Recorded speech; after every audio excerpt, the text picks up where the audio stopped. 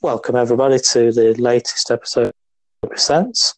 I have with me someone now who's a regular guest on the show, and that is Leighton Cleverly.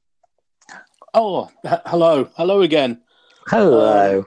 Hopefully people won't be getting bored of what I've got to say and listening to me waffle on too much. I promise we're going to be quicker with it tonight, I promise. That's all right, thank you. A Happy New Year to everybody who is listening as well, as we're recording this right at sort of first week of January. Yeah, New Year, fresh start for everybody. And in this episode, what we're trying to do is just talk about some of the everyday mistakes we've made with film, probably from a beginner's point of view, maybe the questions you're thinking about or you've gone through, and then Leighton's going to try and speak from experience and help us get through them. Yes. Are you ready for that? Yeah, hopefully. So your first one, very, very simple. Some of us have struggled loading film. What we're doing wrong, what we're doing right, how do we do it properly? Right. I mean, every camera is pretty much different on this one, but there's a few things that are sort of shared amongst all types of cameras. I'm going to ignore electronic-based ones for a minute and look at the sort of manual-based ones. Okay. Generally, when you load the film and you pull it out of the cassette or out of your 120 spool or roll, I should say, and you put it onto the take-up spool, when you close the back and you start to advance to the first frame, the biggest indicator to look for is the rewind crank, because that should start to move. And it should, as you go through the roll, the rewind crank will move all the time. Every time you take a photo, it should advance. If it doesn't at all, you be very, very suspicious of what's going on. Yeah. The other thing is that sometimes it won't move in the first 3 or 4 pictures because it sort of like goes a bit loose in the cassette. But what you can do is, if you're a little suspicious, is you can actually turn the rewind crank a little bit and take that slack back up again. And if you start to feel resistance, then you're probably okay. If, however, you don't feel anything, be very suspicious that the camera's not loaded correctly. I mean, the other big indicator is if it's a camera you're not familiar with, is try and load it somewhere quiet, because if it doesn't go into the spool properly or clips out or flicks out, it will make a noise, but it won't be very loud. It'll probably make a tick noise. Mm-hmm. When you're advancing the film, you will hear a noise in the camera. You hear a plastic sliding around noise as the film is advancing. If you don't hear any of these, then be very suspicious about what is happening inside the camera. But the rewind crank is the biggest one. The modern era electronic type cameras, like the sort of latest generation of Canons, Nikons, that sort of thing. When you put the film in and you press the back close, they usually automatically wind on. Those it should make quite a noise. You should hear a sort of plastic crinkly noise as the film's pulled through, and then it should be set at number 1, and then it's ready to shoot. If none of these things happen, then and you close the back, you don't hear any other noise, and it doesn't go to frame number 1, then there's obviously something has gone wrong in there. But I tend to find that those very rarely fail to go on. It's the manual cameras are much, much worse. And can be a lot awkward as well. Things like Leicas are awkward to load. I would advise you to go and watch a video on those, because they're awkward. And you need to get used to using them. It's like a lot of things. They're easy once you're used to it. But getting used to it takes the time. So I think that pretty much covers most of the problems you can have when you're loading, film. I can't really think of anything Yeah. of anything else from there. No, I think It's just making sure it's working. Yeah, I think you're right with the visual clue. Yeah. Because, like we've said, if you're just looking at the exposure counter, 1, 2, 3, whatever, that's not always true because film can get stuck, but your shutter still works, doesn't it, and counts. So. It does, yes.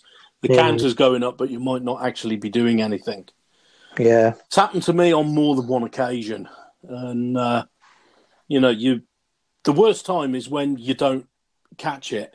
You're busy, you're on the street, you're busy, you're at a do, on a photo shoot, and you just don't quite notice that it hasn't loaded properly, and you can guarantee that's the one time it goes wrong. Yeah. So, but it's like all these things. With practice, problems become less and less and less. Yep. And if you struggle, like you say, consult a manual. Yeah, exactly. And, I mean, in this day and age, there's a lot of online. YouTube's a great one. Because I bet you 10 to 1 somebody on YouTube has done a video of loading your camera. Yeah, I think what I'll do is I'll have to add a couple because there isn't many on like the Bronica, to be honest. No, there probably isn't. So it's probably a good idea for me to do a couple there. And yes. I mean, medium format is slightly different. It is than 35mm anyway, because you've got to get the arrows lined up and then pull it across. Full disclosure on that one, I don't shoot medium format. I only shoot 35mm. I'm just a 35mm shooter. So yeah. No, that's cool. I think the only caveat there was my Olympus trip. It actually rewinds around the spool backwards to what you used to. Yes, yeah. Which is a little confusing on your first look. Yes, when you open it up and go, okay, it works backwards. I mean, sometimes there are cameras that pull all the film out and then work their way back into the canister again. But yeah, there's many and varied. Check your manual.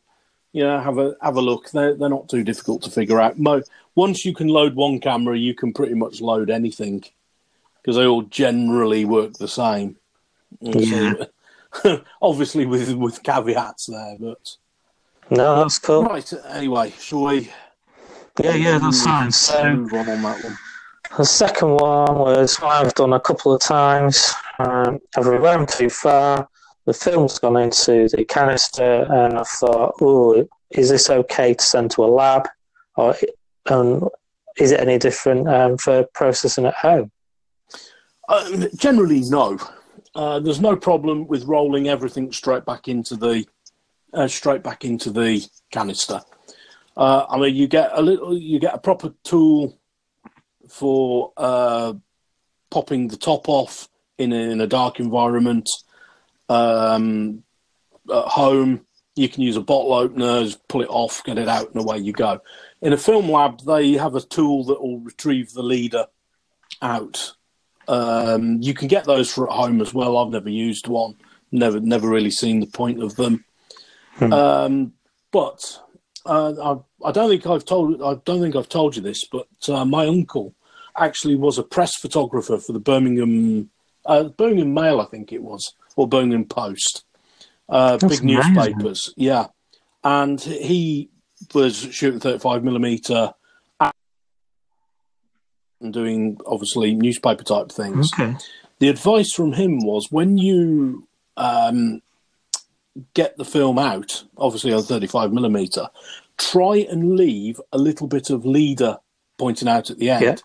Or if you have a camera that leaves a leader out at the end, put a crease in the end of the leader. So pull it over and crease it.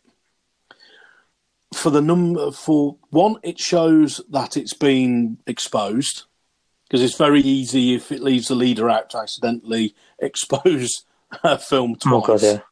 And the second thing, what I do is I put a number of creases into the number of stops that I've pushed the film.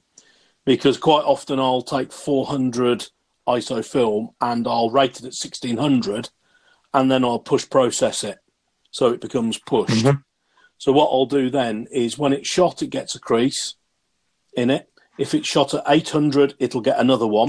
If it's shot at 1600, it'll get another one. Right. So I pull it out and go, oh, 3 creases. This is being shot at 1600, so those need to be done. Nice. Oh, I shot this one at box speed, so it just needs a normal processing. Because obviously what you don't want to do is mix up how you've shot them. Yeah. Which I'm not going to put my hand up and say it, but everybody has screwed that up at some point. Yeah. Because you've just chucked it into your bag or your pocket. You said, I'll deal with it later, and you never do. Yeah. So it's best to just pull it out, put the creases in, and that way you don't need to write on with a pen or anything. You just know straight away what's happened. And then if you pull it out of the bag when you're looking for fresh film, you know it's been shot straight away. And, that's what I tend to do. If you want to feel that electronic rewind cameras will generally, there's a setting that you can say leave a leader or take it in. Most will leave a leader out, so you can just do that. If you're in a manual camera, with a rewind crank, when you're rewinding, you can go fairly quick at the beginning, but after you've done it for a little while, when you come to the end and it pulls out of the take-up spool, you can actually feel it come out. There'll be a little bit of resistance, and then suddenly the resistance is gone. That's when you're back to just the leader out. You might need a little bit of practice just to get it, but once you've done it 2 or 3 times, you can feel that really quickly. So you can rewind fairly quick Okay. on that one. So that's probably my advice on that one. Okay, no, that's good, yeah. So, though, what we're saying is it doesn't really matter, to be honest. No, not really, but you can take advantages of this. If you never push your film and it's always shot at box speed or whatever, then don't worry about pulling the leader in. It really makes no difference whatsoever. Yeah, I mean, for anyone developing at home, my first few ones, I had them all the way in, which then I had to think, how do you actually get the cap off? Because I'd never done that. Yes. And actually, brute force and ignorance. Brute force is the only way that works, yeah. Leighton said that before, you can use a bottle opener. Now, I've got a modern blunt one, so let me tell you, that's pretty hard to get the end of a film canister. They're crimped. Yeah. They are crimped fairly hard. Yeah. You can use all sorts. I've actually used scissors before. Yes, yeah, I mean, you can hack your way into Yeah. it. I mean, really, it's not ideal pulling film all the way back out through the curtain, through the little fuzzy curtain at the end anyway, because it can scratch your film. I know people that have never had a problem. I know people that have had problems. I don't personally do it. I try to minimise, problems for yourself. You don't. It's difficult enough as it is. You don't need to be. You don't need to be giving yourself more problems. Yeah, that's right. I think the only reason I was extra careful was I wanted to keep the film ready in case I want to bulk load my own. So in that case, you really need to keep your canister good, and then you have to keep a little bit of film on the end. But we'll not worry about that for now anyway. So either way, not a massive issue. The next one. So I've got to the end of my film and I realised the film didn't wind. Is there ways around this? What's your thoughts? When you say you didn't, the film didn't wind, what do you mean? Exactly? So it got to exposure 24. And you try rewinding, and it's either already fully rewound or it's partly wound. So you've only probably exposed some of your film, or actually none.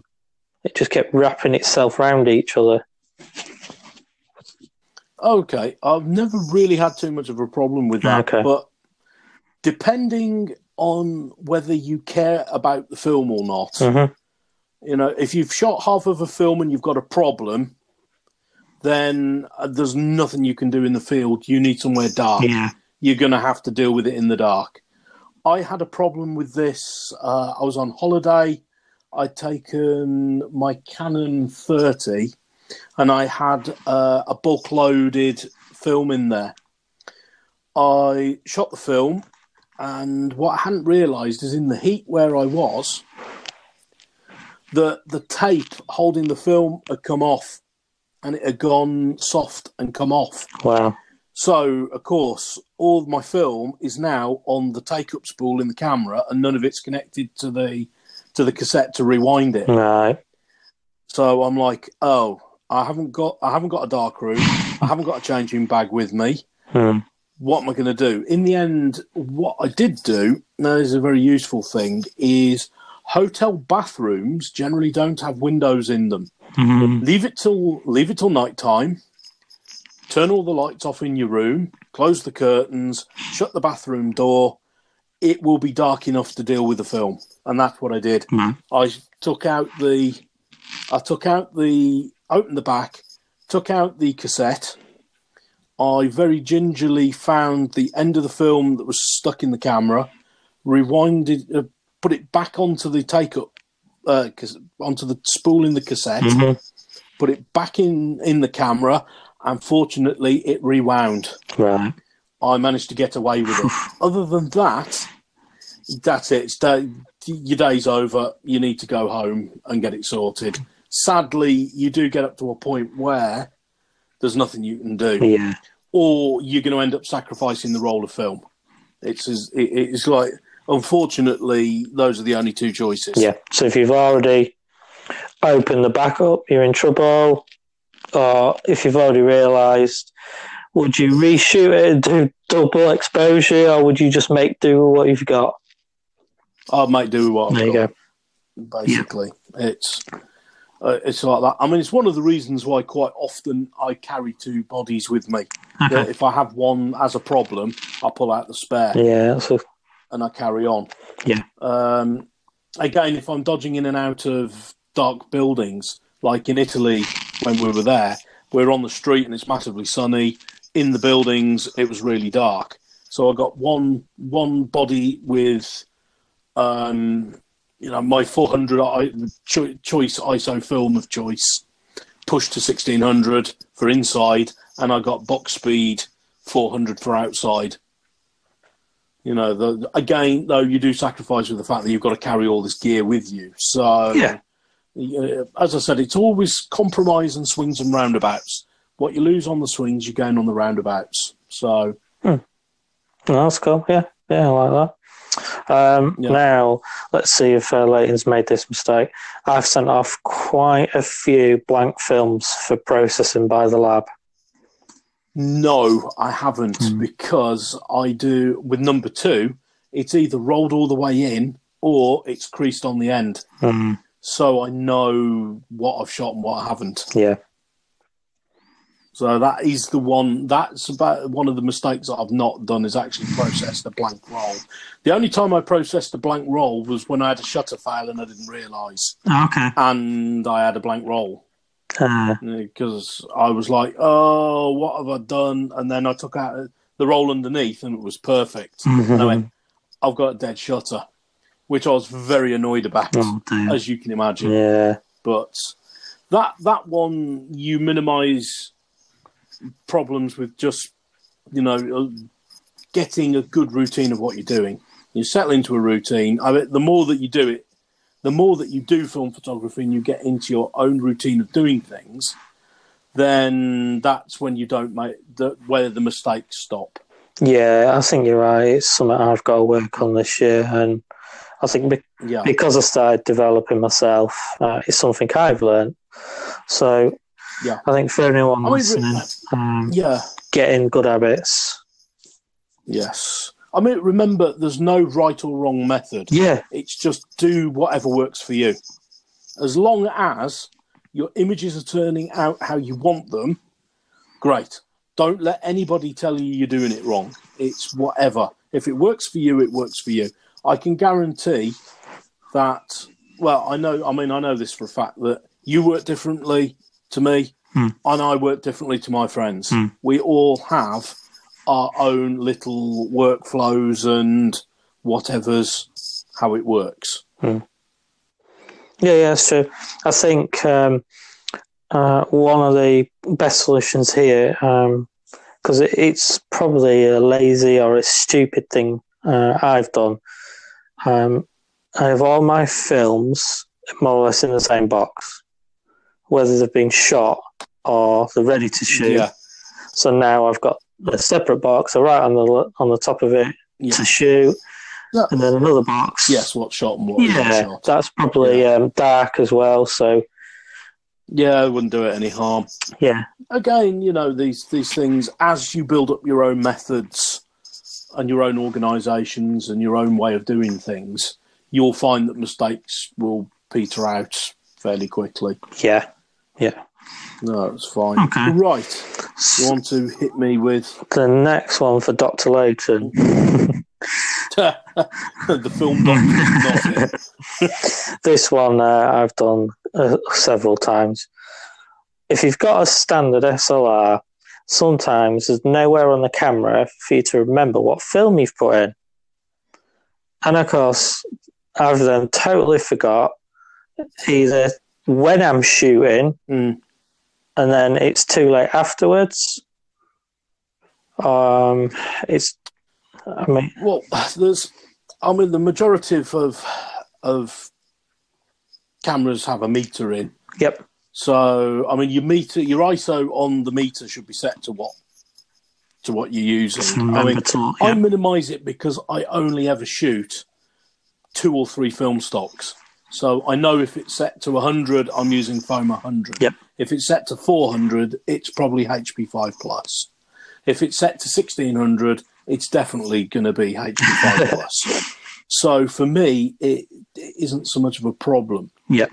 But if you do forget what you're shooting, the biggest problem is you forgot what you were shooting and you've shoved it in your bag and you go, did I shoot it at 1600 or did I shoot it at 400? That's another one, yeah. Yeah. What you can do, if you don't know what you shot it as, use stand development, because whether you shot it at 100, 400 or 1600, it's the same development. Okay. So you can get away with it. Obviously, that doesn't work for colour film. Yeah. It only works for black and white film. Yeah. But as I've said before, I shoot almost zero colour. Yeah. Unless I've done something funky and made my own red scale film. But that's something for a completely different conversation. Yeah. But yes, you can get away. If you're not sure what you shot it with, then you can use stand development, and it will give you images, and it may well get you out of any problems. But again, referring back to when you rewind your film, then you'll know what you've got when it comes out the camera, and also make notes.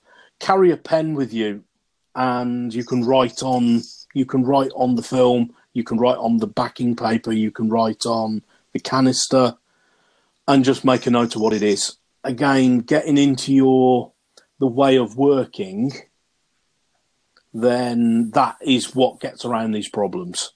Yeah. Yeah. Is your workflow. Yeah, that's a good word. There we go. Yeah. I might patent that along with sky blue thinking. But yes, you get into your way of doing things. Most of these problems will drop off. Yeah. It's we've all been there and done it and used 27 different types of film. But to be honest with you, I come down to using just 2 or 3, and that's it anymore. I've got some. Don't get me wrong, I get excited when there's a new film come out. I'm like, ooh, new film. But then I end up just shooting what I'm used to because I know how it works. That's yeah. I know what I can do with it. I know what I can extract out of it. Yeah, there's something to be said for that. But don't let that stop you experimenting. I mean, I've got a roll of Film Farina P30 downstairs, Okay. which I bought in Italy not like a year ago, and I still haven't actually shot it yet. I'm saving it for a special occasion, and I have no idea why. I should just go out and shoot it. Yeah. So I should just go out and use it. Yeah. But, anyway. So I think that pretty much covers that issue, I think. Yeah, I think the only thing I would add is look for an SLR that has like a little film window on the back of where the film back opens up, and there's just enough room on there to slide in the edge from your film packet. Now they're not on all good idea. really budget ones. So, like on an Olympus OM10, you don't have it. You have to buy the top of the range, it's like OM 1-2 sort of range. But honestly, as a beginner, it saves your life. It really does. Yes, yeah. I mean, as I said, you get used to it as you go, if you use them all. I mean, some of the more modern SLRs actually have a sort of viewport that you can see the film you've got loaded. Okay, that's good.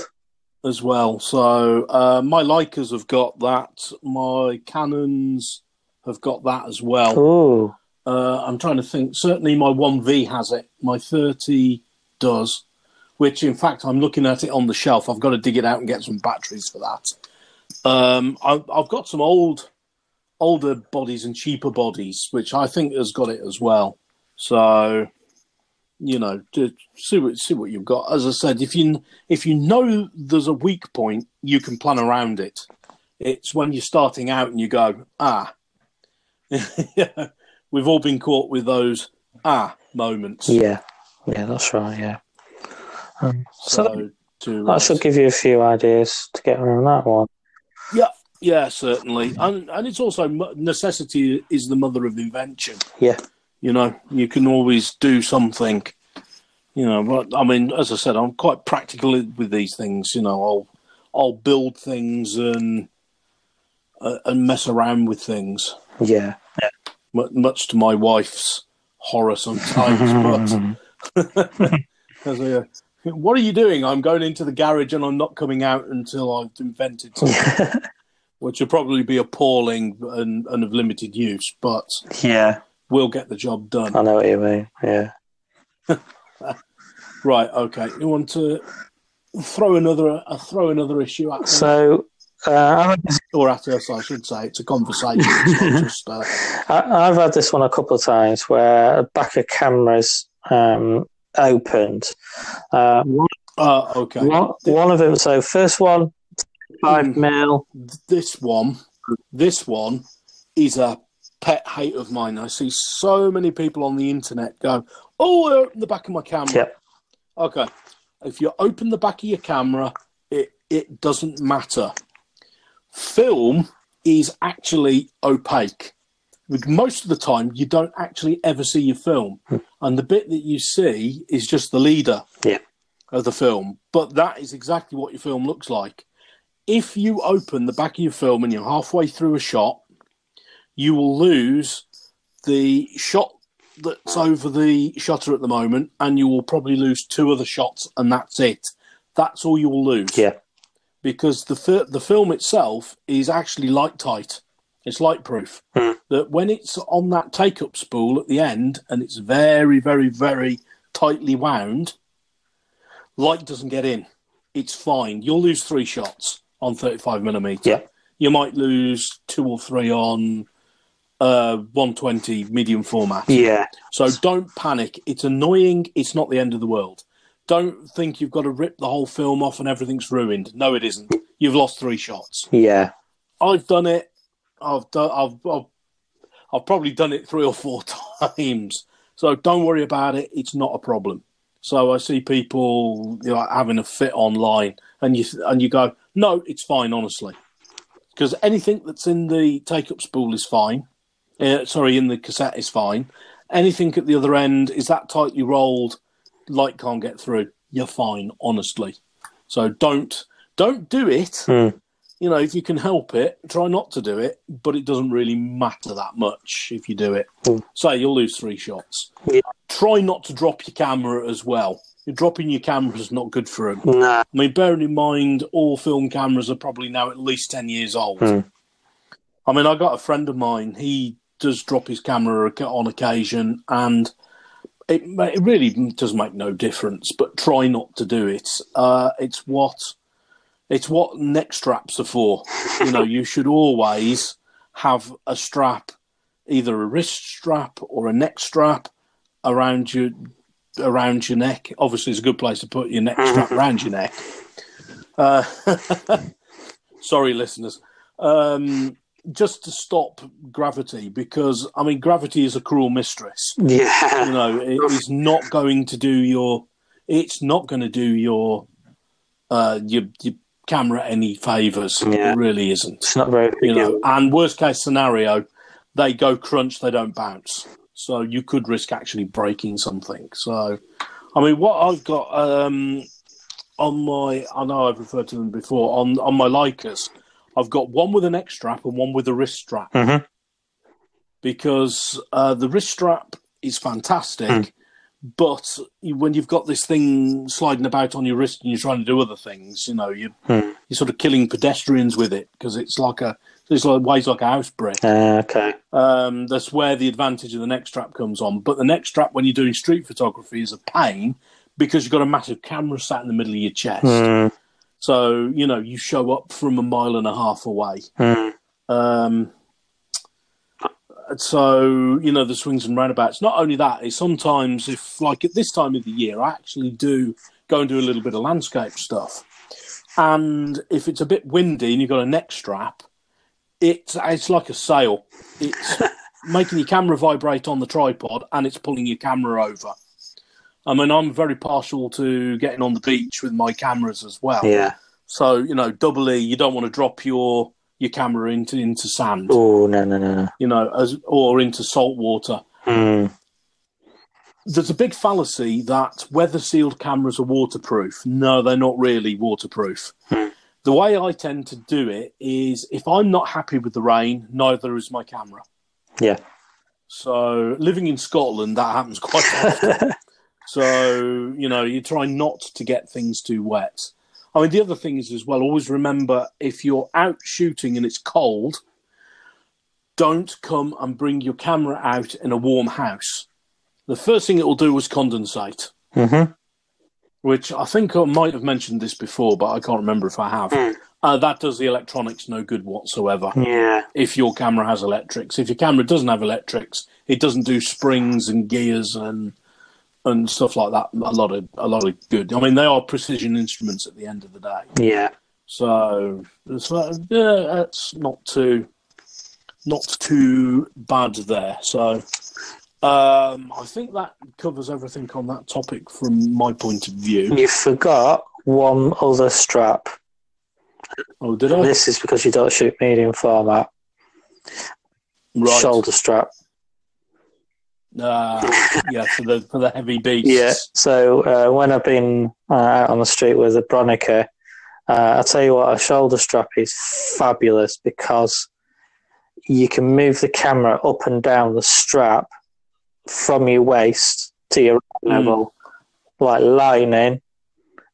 Yeah, it's secured via the tripod mount. So it's great. However, one time I walked up the infamous steep hill in Lincoln, and the camera caught the railing and the film back fell off. Oh, okay. I could see that would be annoying. Yeah, so that was a quick, took my jacket off really fast, covered it up.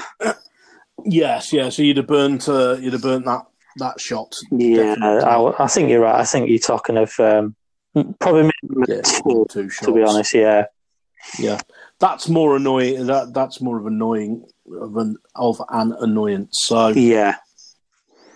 So no, that's pure. Extra careful there. Yeah, it's just a pure accident. These things happen. Yeah, they do. Yeah, I agree. Now, the last one's not so much a mistake, but do you think it's important to record settings when shooting? Because obviously you don't have anything to remember by otherwise. Yeah, if you're shooting roll film, like, anything that's on a roll, so you shoot, medium format, you shoot 35mm, then no, because what real difference does it make? Yeah. I see a lot of people online saying, "Oh, how did you shoot this? What aperture did you use?" It's all pretty subjective, and if you put in the same settings as them, you are not going to get the same results. It doesn't work like that. It comes down to metering, setting your light, and then doing it. With 35mm, I don't worry about it. The bigger the format, the more you need to worry about it. So, even on medium format, you're starting to making almost, every shot is done with the different settings. But when it comes to large format photography, then you're probably going to start using the zone system, and you're going to have to write everything down, because you are going to develop based on how you shot that particular slice of film. Yeah. When you're shooting roll film, it's pretty much all over the place, because everyone is different and there's 36 of them. So your meter will generally put everything in the same place. So you develop that entire roll, and that's what you got. But with a per shot, a settings that you can set individually per frame, then you really need to write it down. You need to write that stuff down. Okay. On there. But, I have to admit, do I write anything down? No, I don't. So I don't really care whether it was shot at 1/150th or 1/250th. I don't really care. I'm the same as you. Yeah, I think it's good to be away from the digital side of knowing your settings in some ways. Yeah, exactly. You take a meter, meter it yourself with the Sunny 16 rule or whatever. As long as that shot is correct, correct for the ISO, when you develop it, it's developed. It's as simple as. But as I said, don't, just because that's what I do, don't be constrained by what I do. If you want to make copious notes when you're out shooting, carry on. It's entirely up to you. There's no, as I said before earlier on, there's no right way, there's no wrong way. There's only guides how people work. So that's really all I've got to say on that one. No, that's cool. Yeah, it was only a quick thing, really. That. So I think that sort of really concludes like the area around cameras and films. Yeah. And I think if we move on to obviously something you have a lot of experience with, and that's the development. So when I first started, obviously I pestered you a few times with some simple questions, and it's hard when you first start, and not all of us have been on workshops or got people around us. Well, I never did everything that I figured out. I figured it out myself. Which is amazing. With this, it's, mind you, my background. I've got a degree in applied physics. I treated it like I would treat any experiment or anything like that. I hasten to add that I don't use it in my daily job. But keep it standard, keep it simple, only change one thing at a time to find out what effect it has. So you go online, go do some research. I mean, I just went into a shop and went, "Oh, that's a developer." I didn't know what it was. I didn't know how it worked. I just grabbed it and it said, do this for 5 minutes, see what happens. Yeah. And I got images. They weren't fantastic, but I got them. So at which point then you go out and decide what works for you. It's a journey, to get out there. So, right, do you want to hit me with some specifics? Yeah, so when you're first starting out, you've got your film. How do you know how much time you need to develop for, how much mix you need, the dilution? Fair enough. The amount of fluid that you need generally is written on your dev tank. So I've got a Paterson Super System 4 tank. Yeah. And on the bottom it says you need so many milliliters for one film, you need so many milliliters for 2 films. I've rounded it up. I use 600 milliliters. I use 300 for one film, 600 for 2 films. This is 35 millimeter. You will need to read the tank. It will tell you all underneath what you need to know, or somewhere on the tank it will tell you. So once you've known that, that's fine. The next thing is going to be how much developer that you're going to need. I'm just going to say a very simple 3-bath system. So you develop it, you stop it, you fix it, you wash it, you hang it up to dry. Nothing fancy here. So there is a great there's 2 ways of doing it. When you buy film, not bulk load, a proper bit of film, a proper roll of film, the box it comes in on the inside has the instructions to develop it in a very simple way. It will give you a list of developers, it will give you a list of times and a list of temperatures. So the easiest thing you can do is pick one of those at the dilution it tells you, at the time it gives you. It will give you a medium contrast negative. Yep. Secondly, if you look online and do a Google search for massive dev chart, that's massive space dev space chart, it will give you a huge listing of about every film that you can imagine and every developer that you can imagine. It will then, you look up what film you're using, what you're using, and it will give you a load of recipes. You can just pick from there and do that. Mixing is very easy on there. I think we've already gone into that on a previous podcast.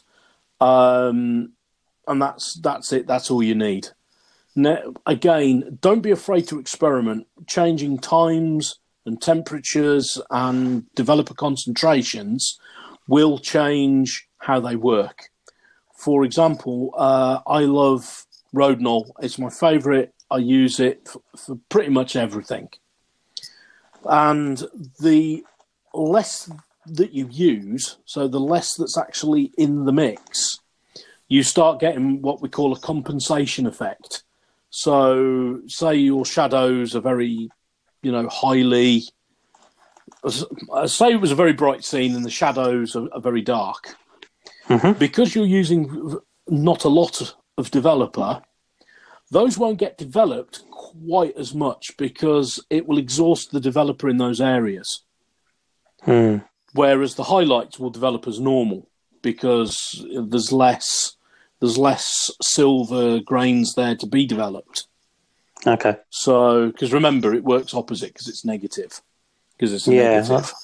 And so you start getting these effects. There's a lot of stuff written down about it, but it really, really easy if you want to pretty much guarantee images.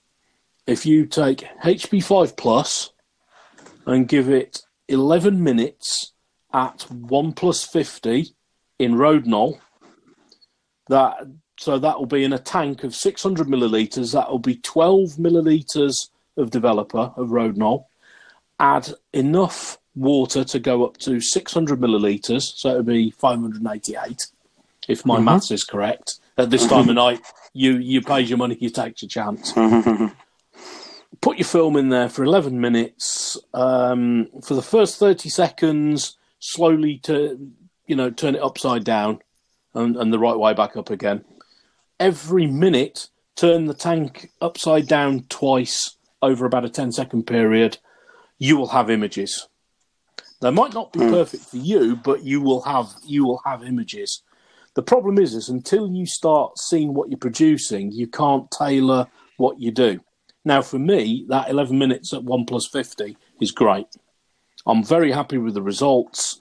If I haven't got enough contrast, I can add some in afterwards when I make the print. But generally, I'm happy with that. So, it's... that will give you a very easy... That'll give you a very easy thing. Developing black and white is easy. As I said before, it's actually very difficult. I mean, if you don't watch your temperature that much, even if it's 2 or 3 degrees out, it won't really make that much of a difference. It's more susceptible to being cold than hot. So you don't really want it to be too cold. But if it's 20 degrees and you do it at 21 over 11 minutes, I bet you can't tell the difference. Yeah. So, if you give it, say, make it 25, you probably would do. But, again, it's whatever works for you. What I do is I have one thermometer, which everything I do is based off, because that was the very first thermometer I used. So everything I have is calibrated against that thermometer. So that thermometer says 20. It probably isn't 20, but that's where I went from. So, it's one of those things where it's like you would do science in school. Keep it simple, keep it standard, make life easy for yourself. If you change 3 things and you produce brilliant negatives, or they're absolutely shocking, you don't know what actually caused that. Change one thing at a time. So, you think, ooh, I don't like the look of these negatives. They're too contrasty. Okay, so what I'm going to do is I'm going to reduce my time. I'm going to give them less time. Or, I'm going to give them 10% less. So what happens if I knock 1.5 minutes off? I don't like them. What happens if I add 1.5 minutes on? They look very thin and horrible. I want to add time. Because remember, your camera won't meter the same way my camera does. Yeah, that's right. There's lots of variations. You can only, your first few times you do it, you'll be in the middle. You'll be in the where everybody else is kind of at. But then you will tailor yourself down until you find a sweet spot for your gear, your film, your developer, and do it that way. Yeah. So that's really pretty much how do you know? It's experimentation. Look up something, then experiment and see how it works for you. Yeah. There's is there to go with. Yeah, I think we'll put a link to Massive Dev Chat, because I think 90% of people must use that. I would have thought so. There are actually other ones as well, but that's the one I tend to look up. If somebody asked me a question the other day, and I went and had a look on Massive Dev Chart, because what they were telling me didn't sound right, but I wasn't that familiar with the film and developer combination. So I'm like, well, I'll go and have a look and see what that says. Yeah. And then I'll come back. My gut feeling says that's wrong. However, just because I think it doesn't necessarily make it true. And you will find a lot of people have a lot of opinions where they claim it's right, but it's really what they think, or it's a gut feeling. It's not necessarily empirical fact. Yeah, that's right, yeah. There's a lot of that, yeah. Yeah, there's a lot of people talk a very good photograph. Yeah. But as I said, as long as you're having fun, that's the main thing. Yeah. Well, no, that's fine. So I'll put a link to that on. So then, if we flip this on its head, how do you know when your chemicals are exhausted? Right. You're going to like this one. So I hope everybody has a strong stomach who's listening. Developer is very much like your hydration levels. Mm-hmm. You know when you go to the toilet and you go for, shall we say, a number one, Mm-hmm. and you look down, it looks like apple juice. Yep. Yeah, you don't want to see that. You don't want to be producing that, and your chemistry shouldn't look like that.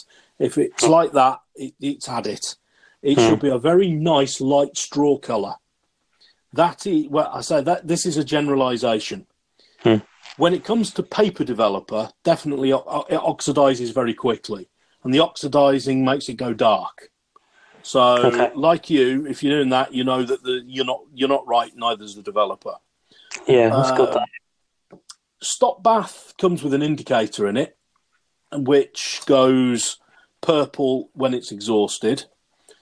I always use indicator stop bath. There's a lot of talk about stop baths, whether you should use them, whether you're not, shouldn't use them. I always do. I always use them because it saves your fixer. You don't have to, but I do. Your stop bath and your fixer on the side of the bottle will tell you how many square meters it will process. Okay. So read down the back of the bottle. It will tell you how you need to mix it. And it will tell you how many square meters. I think I use Tetnal Superfix Plus.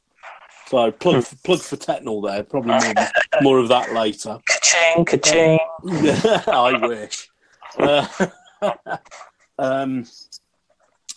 And that, well, I think it does something like, I calculated it out that I can fix like 40 or 50 sheets of 8 by 10 in it. Oh, okay. And quite a lot of film. Again, read the instructions on your bottles. Read them. Read them twice. The other thing is I tend to find after using them, putting them in the dark room, they tend to get floating bits in them. Like I tend to chuck my chemistry when I see sort of eyelashes floating in it, or it's about 8 to 12 weeks old. I don't leave it massively. It's fine and it works fine, but it's starting to get a bit old at that point. So, it's time to get rid of it. Although I was going to mention, developers like Ilfosol 3 and those ilk go off very quickly. They only last about 3 months when they're open. Oh, God, which I think that. you might have found that out. Rodinol and HC110 do change colour, but they work fine. So don't be fooled on those ones. Yes, those do go dark, but they still work. I mean, they opened a bottle of Rodinol from 1977 and it still works fine. So honestly, it is fine. I mean, Rodinol is everything proof. I mean, it is the only developer you will ever need. It would have been better if I'd have started with that in a way. Yes, yeah. You can't sing the praises of Rodinol. You might see it called Rodinol. You might see it's called R09. You might see it's called Adenol or Adenol. It's all Rodinol. Go and use it. You will not be disappointed. It keeps forever. It will do everything you will ever need. Yeah. So, as I said, it's a bit like a holy war when it comes to developers. From what I'm saying, I'm preaching Rodinol, and you'll find the D76 hordes will come with their pitchforks after me. Yeah. So, and the Ilford HC one, and the Ilford HC people will be running after the Fomadon people, and again, find what works for you. If you don't like what one produces, there's another one that will do something else. Yeah. You've just got to do that, and you've got to listen to some people. So like you're saying, Ilfosol doesn't last. So if you don't do much development, it's not for you, trust me. No, because you won't know, you'll make a mistake, and you will find you'll get nothing on your thing. It's gone, it's not working, it's died. And to be honest, when I opened mine up last time, it was that bad. It looked like glue. Yeah, it was literally like slop instead of just, Yes. straight out. I'm sure that in another podcast we'll discuss how to actually extend the life of these things, because you can extend the life of them without spending too much money, but that's probably something for another podcast. Maybe when people are a bit more advanced, Yeah. Okay. Yeah, that's cool. I know I had this one the other day. When I was loading my film onto a reel in a dark area, I've got into a good habit where I use scissors to cut both ends, so it's like a V. Yes, yeah. It's to help it go into the reel. Yeah. But once I'd started on the reel, I actually found it cut it somehow. Yeah. I will come back to that. If you're loading a reel and it goes horribly wrong, pull out all the film off the reel and start again. Just forget it. The other problem is what quite a lot of people do is you get chemistry building up on the reels. Even though you clean the reel, after you pull everything apart, you should. So you've already developed one. Yeah. Yeah. What I do is I take my every so many films. Generally, what I do is when it starts becoming awkward to load and it doesn't feel very smooth going on the reel, I'll take the reel and I will give it a good scrubbing with an old toothbrush and really work into the channels and get any chemistry out that's holding in there, because you just do. You get it in. Photo flow or wetting agent is terrible for it. So a lot of it comes off, but you end up with a bit of a coating. And just get an old toothbrush. I think I just use a bit of washing up liquid and give it a really, really good scrubbing. A good scrubbing. And then give it a really good rinse and a clean, because you obviously don't want any washing up liquid on there. And mate, you'll be amazed how clean they come. They're probably gone a bit yellow, and you'll find they'll come up white again, and they're ready to go. Okay. You can use warm water, hot water. The reels are designed to work up to about 50 or 60 degrees, so the plastic will take it no problem. And make sure the ball bearings are clean and easy to move around as well, because they help with the ratcheting of the film. Yeah. But other than that, if it feels like it's gone wrong, horribly wrong on the reel, you've got no choice but to do it again. So have fun with that. So if you've got a cut in the film, though, you're probably going to have the same issue, aren't you? You're probably going to have a little bit of the same issue. You're just going to have to take it slow and easy. Sometimes I find, because the plastic reels are designed to come apart, so there's a little bit of play in them. When you load it, try and pull them apart slightly. It'll make everything just a little bit wider, and you'll find that it will ratchet on a little bit easier. But it comes down to slow and careful. Even if there's a slight cut in the film, you'll get it on. You will get it on. You'll just have to be careful with it. Too much pressure when it's jammed and it'll come out of the reel, and that's it. You'll have to start again. It will not go back on again. Okay, so could you split your film? You could do, but you'll probably cut it halfway in a. You're not going to be able to see it, are you? Yeah, you're not going to know where you've cut it. The other thing is, you can't really load two halves of a film on a single reel. I know people do it with medium format, but unless you've got a specific reel that'll do it, I think Jobo do a reel that does this. Okay. You're going to need to use two separate reels to do it. So just be very, very gentle with everything and try and... being gentle and not ham-fisted will get you out of a lot of situations. No, that's fine. He says. Yeah. Do you think you need a light, tight room or a dark bag? I have done it under the quilt, and I mean changing films. Yeah. Yeah. But tish. Yeah, sorry about that. That's all. Yes. You don't necessarily need a dark room or a dark bag. It's just they make life easy. A dark bag is portable. You can chuck it in the car and take it with you. So it gives you a little bit of flexibility for doing other things. But no, as long as it is completely light tight, you can do whatever. It's really important when you're using film that it's light tight. Film is so sensitive. Even if you can see a little bit of film, a little bit of light, it will fog your film. It will fog. It is that bad. Yeah. So, but no, you can use any light tight source, you know.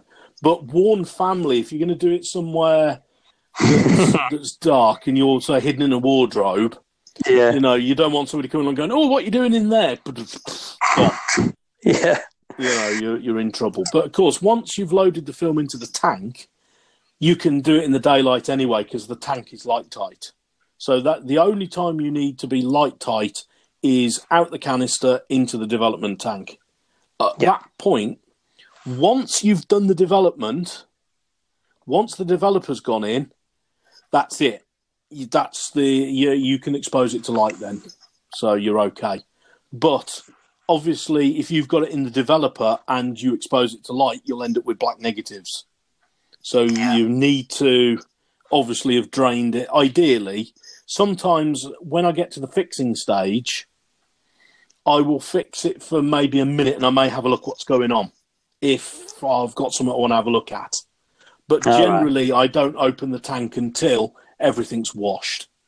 Once it's washed and it's had the wetting agent on it, then it's out the tank.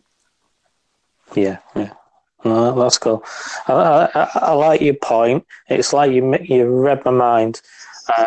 So for anyone listening, I do my loading in front of the fridge. And it sounds stupid, but basically it's a very, very small room. There's no window, and the door's that tight because of the flooring. When it's shut, there is the smallest amount of light along the bottom of the door. So I take my jumper off or my hoodie and shove it in there. And then I still turn my back anyway. Yeah. Look at these posh people with a room for their fridge. And that's all it holds. That's the only thing that's big enough. So I can do this within a couple of meters of my sink. Yeah, are you ready to go? Yeah, and there's a door. So, and then I will switch the light off in the kitchen as well. That helps nothing come through. But someone, of course, did last week when I was loading film. And I saw a little bit of light, and I was like, "Oh well, too late now." Yeah, basically, minuscule. Yeah, it didn't matter. Yeah, I mean, when all said and done, just carry on. Yeah, it's difficult to ruin things. I mean, film and film photography is a very, very well established technology. We've been doing it for 2 centuries. You know, it's down pat. So mostly things don't get ruined now.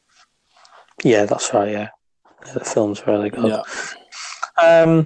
What about using gloves? I never use gloves. Okay. Never ever use gloves. But then again, I don't go around touching anything, and I have negative cleaner. If I do accidentally touch something, I give it a clean with a negative and get the finger mark off. But just hold the film by the edges. And that's it. You know, you use your eyes to look, not your fingers. Yeah. So no, I've never ever used gloves. I've never felt the need. Maybe with larger formats, I would. Yeah. Say if I was shooting 8x10s, maybe I would. But I know somebody here. He shoots 8x10s on 11.5-14s. He never uses gloves. Oh, okay. So just don't touch them. That's fair enough. Yeah. What about during development? When you're developing your negatives and you've got them in water, and this is particularly important on stand development, it will soften the emulsion. You definitely don't want to be touching, you don't want your fingers anywhere near it. You will ruin your film very easily if you touch it while it's wet. So you don't want to drop it, you don't want to bash it up the wall, you don't want to do anything with it. The longer that it's in the developer, the longer it's in water, so as the longer it's in the process, the worse it becomes. So with stand development, I mean, it almost goes like mush. So if you touch it, you will mark it. 10, 15 minutes, normal, quick wash, quick wash and blow dry. You're not too bad. But yeah, you don't want your fingers anywhere near it. Hold film by the edges. That's what it's designed for. Okay, no, that's cool. One of the things I discovered after doing a bit of development recently was 120 film especially had no labels. Yes, so you have no idea what your film is. Yeah. Now, from the 35mm point of view, as he grabs a sheet of negatives in front of him, it's generally written on it what it is. So it's very easy to go, right, okay, this is whatever, because it's written on the negative. What I do is when I sheet the negatives, I write a little note that goes in at the bottom of the negative carrier of the negative sheet, so I know what's in there. Yeah. FOMA is bad for this. FOMA never writes anything down on bulk-loaded 35mm. So you don't know what you're looking at. So it's doubly important to make notes of these things. With the 120, then I'm afraid you're on your own with that one. That is that is a pain when you don't know. But yeah. Yeah, I think what you're saying before, though, is this is where documentation can be handy, or basically just write a little note. So you could get a little bit of piece of paper and put it at the bottom of your film clip while it's drying, or save your film box if it comes in a box and attach it there or near where you're drying it. Or just write down. You've just got to be a little bit more organised. Yeah. Now, from someone with my experience of shooting a lot of weird films, they could be labelled incorrectly as well. Yes. So I obviously shot a little bit of washy film recently, which is rebadged from whatever films he had. So they're not labelled right. There is nothing on the negative itself. They don't always come in boxes. So you've got to be very, very careful and be writing stuff down, to be honest. Yes, yeah. That, I was going to say, that's workflow on your particular, how you work. I mean, I know pretty much anything I lay my hands on is only going to probably be one of 3 films. So if I'm not sure, if I put it on the enlarger and I have a look at the grain structure, I can probably tell you what it is. Because HP5 Plus will have larger grains than, say, FP4 Plus or FOMA 100. And I know it's only going to be one of those films. So I'm not too bad. I mean, I do have some other things, hanging about, but I know, I've got a note written on, so I know what they are. So when the person comes up and says, "Oh, did you shoot this one?" I'm like, that was Oriental Seagull, or some other bizarre film that I happened to pick up. But I generally tend to stay away from bizarre films, and I shoot what I know. I know it's not as exciting, but you get better results. Yeah. No, I totally understand. Not everyone's like me, and I think being more like what you're doing is far more sensible. I'm just not sensible. You'll settle into it. As I said, just because what I'm doing doesn't necessarily mean I do it 100% of the time, and it also doesn't mean that you have to do it as well. So, I want to be like what you're saying is because I don't want to ruin any films. I don't want any silly weird developments coming out or weird things with my negatives. I want consistency. So I improve my workflow or I change it. And like you say, if maybe I only shoot one film 90% of the time, and shoots at different temps at a time, I'll be fine. Yes, yeah, definitely. I think it's just because I've got overwhelmed by people I've podcasted with and people introducing me to new stuff. I'm like, I want to try that. Yes, yeah, you do, and there's nothing wrong with that at all. I mean, at the end of the day, just go and enjoy. Have fun, with it. There's a lot going on here. There's a lot. There is such a lot going on with film photography. There's so many choices to make. It's a lot more. It's very flexible, but that with flexibility becomes that problem of there's too many choices. Yeah. But on the flip side, you've got to be careful because if the only tool you have is a hammer, every problem starts becoming a nail. So there's that on the flip side as well. So there you go. You weren't expecting some good sayings there. There we go. No, that's cool. Hashtag looks like a hammer. Yeah, definitely. I think that covers our development side. Okay. So I think finally, to look at the printing elements, let us use some similar examples. How do you know when your paper is too old or if you've been handed to old paper? What I would do is, the first thing I would do is get in the dark room with a safe light on, doing all the normal things, pull a sheet out. Then I would put the rest of them away. I would turn the lights on and I would expose it for about 30 or 40 seconds to ambient light. Mm-hmm. Then I would develop it and see what it goes like. Because it should go pitch black. If it goes grey or there's any marks on it or anything like that. I had some paper a while back and it was postcard paper. And, it was 6x4 and actually had the bits at the back for a postcard. Yeah. And it had gone completely through and ruined the paper. Because when I put it in the developer, the first thing it did was show straight through. Right. I mean, it showed straight through as soon as it went in developer, it showed.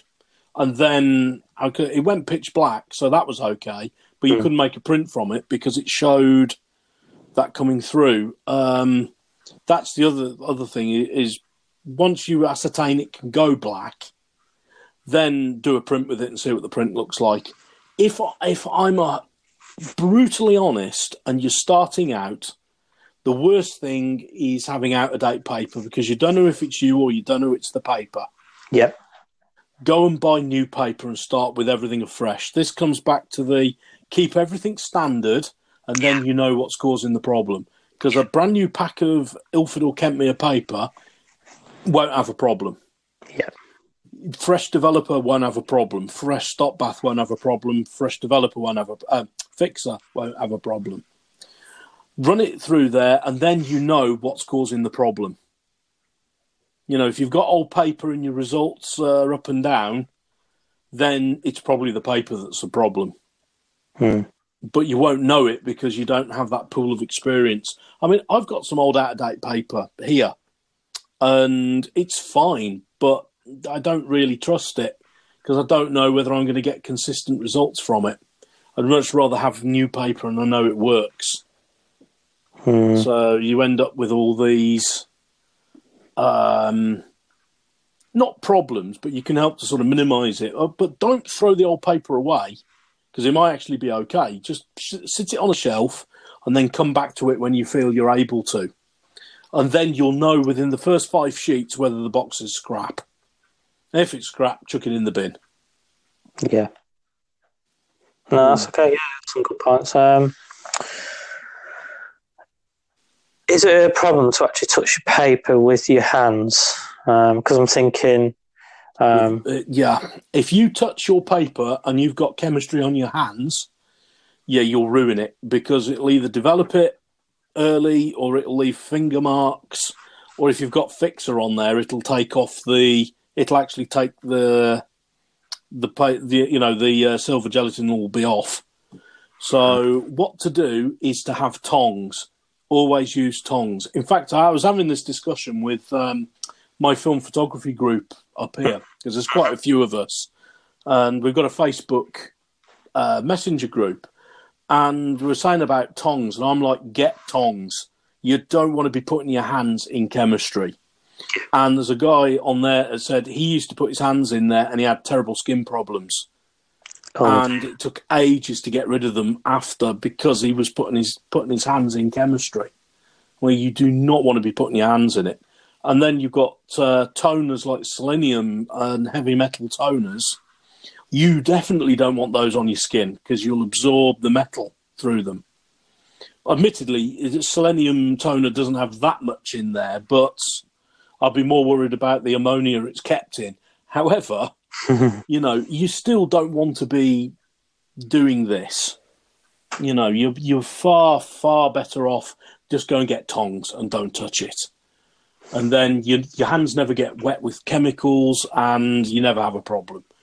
It's happened a couple of times to me where I've not been looking what I'm doing and I've ended up with a wet hand. And you go, So I always keep towels and plenty of towels handy in the dark room, that I can just grab a towel, wash my hands, towel my hands off, and I'm nice and dry and ready to go. Yeah, so that's a good tip. Yes. Yeah. And you can use old tea towels. It's great. Go and grab a load of tea towels and then go and buy your significant other a load of new tea towels. They get something nice and you've got tea towels. Yeah. I'll do what we do. Because we're going through clothes, because the daughters are growing, you can just use the old clothes. Yes, yeah.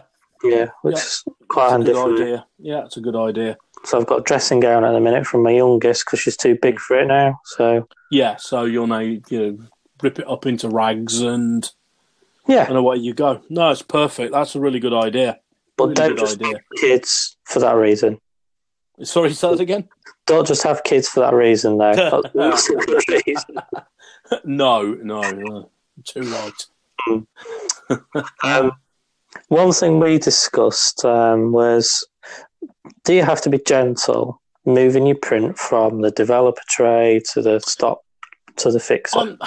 I'm reasonably gentle. I mean, you've got to grab it so it doesn't fall. You've got to hold it hard enough that it doesn't slip out and fall on the floor, or doesn't fall off into one bath and another bath. But, you've not got to treat it like, it's WWE. And bash it around and beat it to death. It's not UFC in there. Yeah. So, there's grip it hard enough, that's fine. I mean, I'm reasonable with it. Say you don't want it falling out the tongs. So you've got to be hard enough. And believe me, at some point you will drop it. I've done because that. you just don't hold it quite hard enough. But you soon get into it. I mean, as I say, I like to say the don't be ham-fisted approach. So, be reasonable with it, but don't be ham-fisted. I hope everybody understands what ham-fisted means. Don't be clumsy and stupid. But which I am quite often. But just be, as you do it, you'll get more skills. You'll know how hard you need to hold things.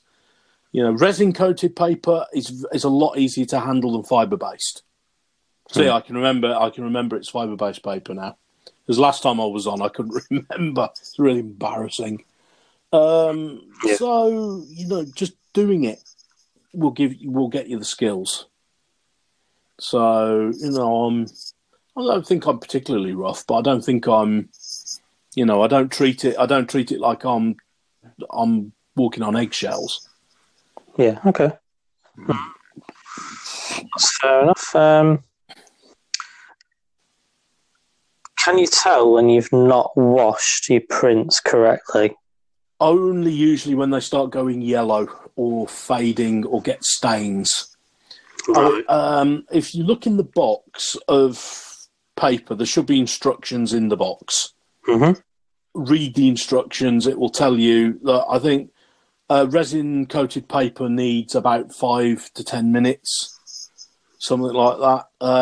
So I generally tend to give it 15 minutes because it's based on how well you're washing it and how cold the water is. Okay. Because how it works to get the chemistry out of it, it works on diffusion. It basically diffuses out of the paper into the water. So you want to make sure that it's well agitated, so you've got the highest gradient possible, and chemistry is heavier than water, so it will sink to the bottom. I have a print washer. Not sure how good it is because the thing's many years old and is pretty much at the end of its life. Still works, but it's pretty much at the end of its life. And I always give it a few minutes more to make sure. I've never had a problem with it. So, but your mileage may vary on that one.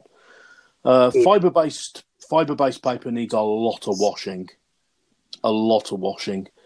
I actually use some Hyperclear with it as well, which is a sodium sulfite solution. So the sodium thiosulfate in the fixer really doesn't like water very much, so it doesn't really want to move out from where it is. Whereas sodium sulfite will actually displace the sodium thiosulfate, and that loves water, so it loves to wash out. So it aids the speeding up of washing. That's a very quick overview. Obviously, there's a lot more complicated stuff going on there, so I don't want to seem like I'm patronising anybody, but so I tend to do that because I like to minimise the amount of water I'm using as much as I possibly can. But I still want to make sure my prints are really, really, really well washed. So usually you find out if you haven't washed the fixer out, when you come to do some selenium toning, and everything turns yellow because it's not washed enough. I'm going to shamelessly plug. Can I shamelessly plug myself? Of course you can. Is that horrible? I'm sorry. This is a shameless plug. No. I was having a conversation on Instagram, and I was speaking to Technol in Europe, the head office, and I ended up sending some prints over to them, and I was featured on the Instagram feed. So thank you. That's me pushing myself slightly there. My Instagram feed will probably be at the bottom of the podcast in the description. And one of the prints I sent was a fibre-based print, and it was very slightly selenium toned. And that was how I knew that it was washed right, because I was thinking when I selenium tone it, if there's a problem, I'm going to find out in the next 2 minutes. Okay. When there's a problem, but there wasn't, so I must have washed it okay. You can actually get kits that will tell you if you've washed it, but I've never used them. I've just given it more washing than recommended, and it's been okay. Makes sense. I think if I had a lot of problems with it, then I might be more inclined to go for it. But generally, I haven't had a problem. He says, touching. Well, I'm looking around for something wood, and this IKEA desk I've got, I don't think it's. It might have seen a tree once, but I think it probably walked past it. So yes, I have an IKEA desk in my office, which I think you saw when you visited, which wasn't very exciting. It's mostly made of monitors at the moment, but I don't think that's overly important for the podcast. Lots of nice things in his room. Lots of books, lots of prints. In fact, actually, now it looks like a bomb's gone off in it because Christmas happened. Okay, yeah. So you saw it when it was under control. Now it's a riot going on in here. I need to actually get in here and sort it out. But my domestic issues are not the focus of this podcast. Honest. I'm not being judged. So you've said a little bit there about the colours that can change. What if you got little blobs and stains on your prints when you finish? Well, when you say blobs and stains, do you mean like dust marks No, big. or bigger? Yeah, so I might be inclined to chuck it back in and give it another fix just in case. Okay. But if you've got, I mean, a fixer fixes a lot of problems. I mean, if you've got stains or anything like that, fixer might well take them back out again if it's caused by there's chemicals hanging around in there or there's something not right. Again, it depends where these are coming from. I mean, if you've touched your finger to it with chemicals on, you probably know you're not going to save it. Right. If the paper's iffy, you're not gonna save it. There's the best will in the world. There's nothing you can do. It comes down again to the paper. I mean, I've had paper stored in a loft with the sun hitting it, and it's been fine. I've had stuff that I've stored perfectly, and it's been no good. So it seems to be a hit and miss. That's why I'd kind of advocate new paper, because 10 to 1 it's going to work. Yeah. It just gets rid of one potential issue.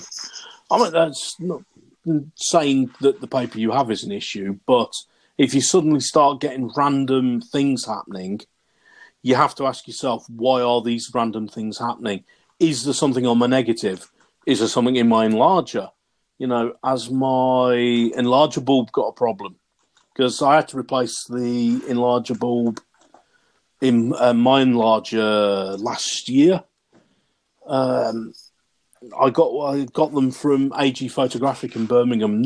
I am not affiliated, by the way. This is not a paid promotion. They just happened to have what I wanted, and they sent it up. So not for free, obviously. It costs money. So there's a lot of things that if something goes wrong, you need to kind of figure out what part of the process it went wrong in.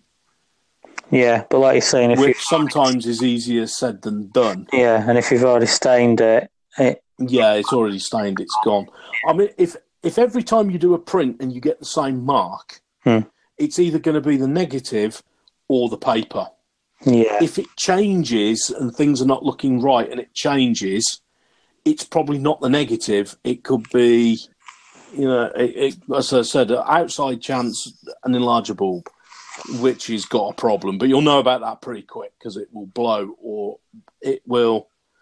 The enlarger bulb that I had in my enlarger, the backing had started to come off it. Oh. And I was starting to get sparkles everywhere. Oh. And I'm like, well, what's happening here? And I took it apart and went, oh, no. Right. So a straight out and an air duster late. It's then needing a new bulb and a clean out, and some of the electric contacts didn't look too clever, so I cleaned those up. That's okay. Yeah, that's strange, isn't it? That you can have these weird issues. So even someone with experience like yourself, you come across things for the first time. We're all in the same position. Yeah, exactly. But when something happens, then you've got to say, right. Yes. You've got to go and analyse where the problem's coming from. So I think... that's, as I said, that's sometimes easier said than done. Yeah, of course it is, yeah. Because it takes a while to probably get an understanding of, like say, when you're developing and printing, which bit does what. So if you have a problem on the second part, the third part, did the first part cause it? Did the second part cause it? Or some external? Yes, And I think you do. You will build up a knowledge, won't you? That's it. Yeah, exactly. And as Mr. Spock says, when you've removed, every other problem, whatever's left, no matter how odd, is the problem you're having. So yes, I am a fan of Star Trek. I do not dress up. I just say that I do not dress up. But that's fair. But the problem becomes in being logical, analysing where you want to where you are and where you Yeah. need to be. Yeah, I think if we could summarise these 3 sections of camera development and printing, I think the first thing is, be logical and think about either what's gone wrong or what steps you went through.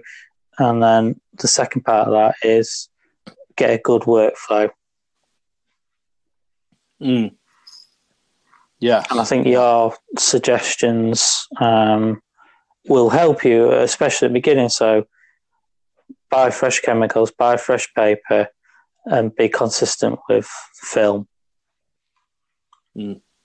Yes. But also remember to go and have fun. Exactly, yeah. So just be consistent about some of it, because it's a bit of science at the end of the day, isn't it? Yes, yeah. Well, that's what I try to do, is put a bit of a... sort of try to be scientific in my approach. Yeah, it's methodical as well. Yes, with it. And if it isn't, you'll get different results. And that's ace if you're wanting it. But I think until you've had to go a little bit yourself, you won't know. But as far as the camera side's concerned, don't ever worry. We've all been through these mistakes. There's plenty of people out there that'll listen to you. And obviously we will. You know, you. Yes, yeah. I mean, I'm going to try and pass that on to others. Yes, correct. I mean, that's the other thing, is ask for help. I mean, there's so many resources now online that most questions have been asked or answered.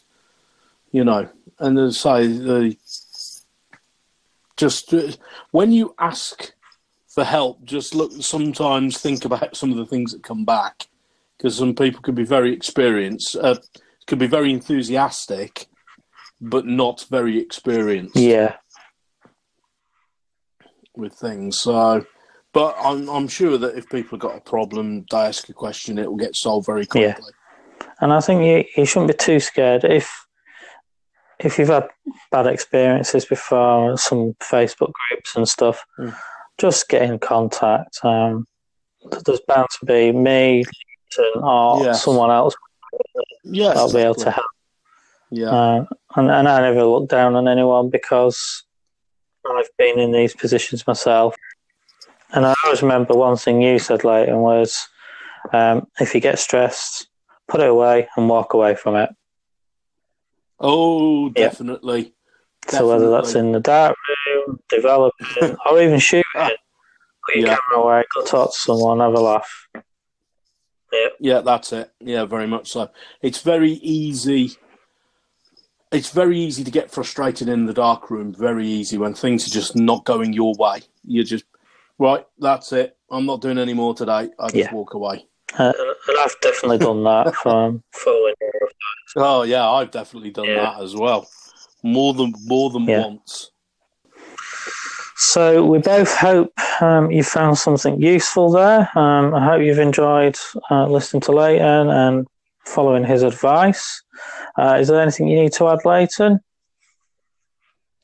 No, not at all. Just thank you very much for listening. And you never know, I might be back on here at some point. So please keep listening to the podcast, and and go and have a look at our Instagram feeds and our Facebook feeds and everything else, which we'll link at the bottom as usual. That's it.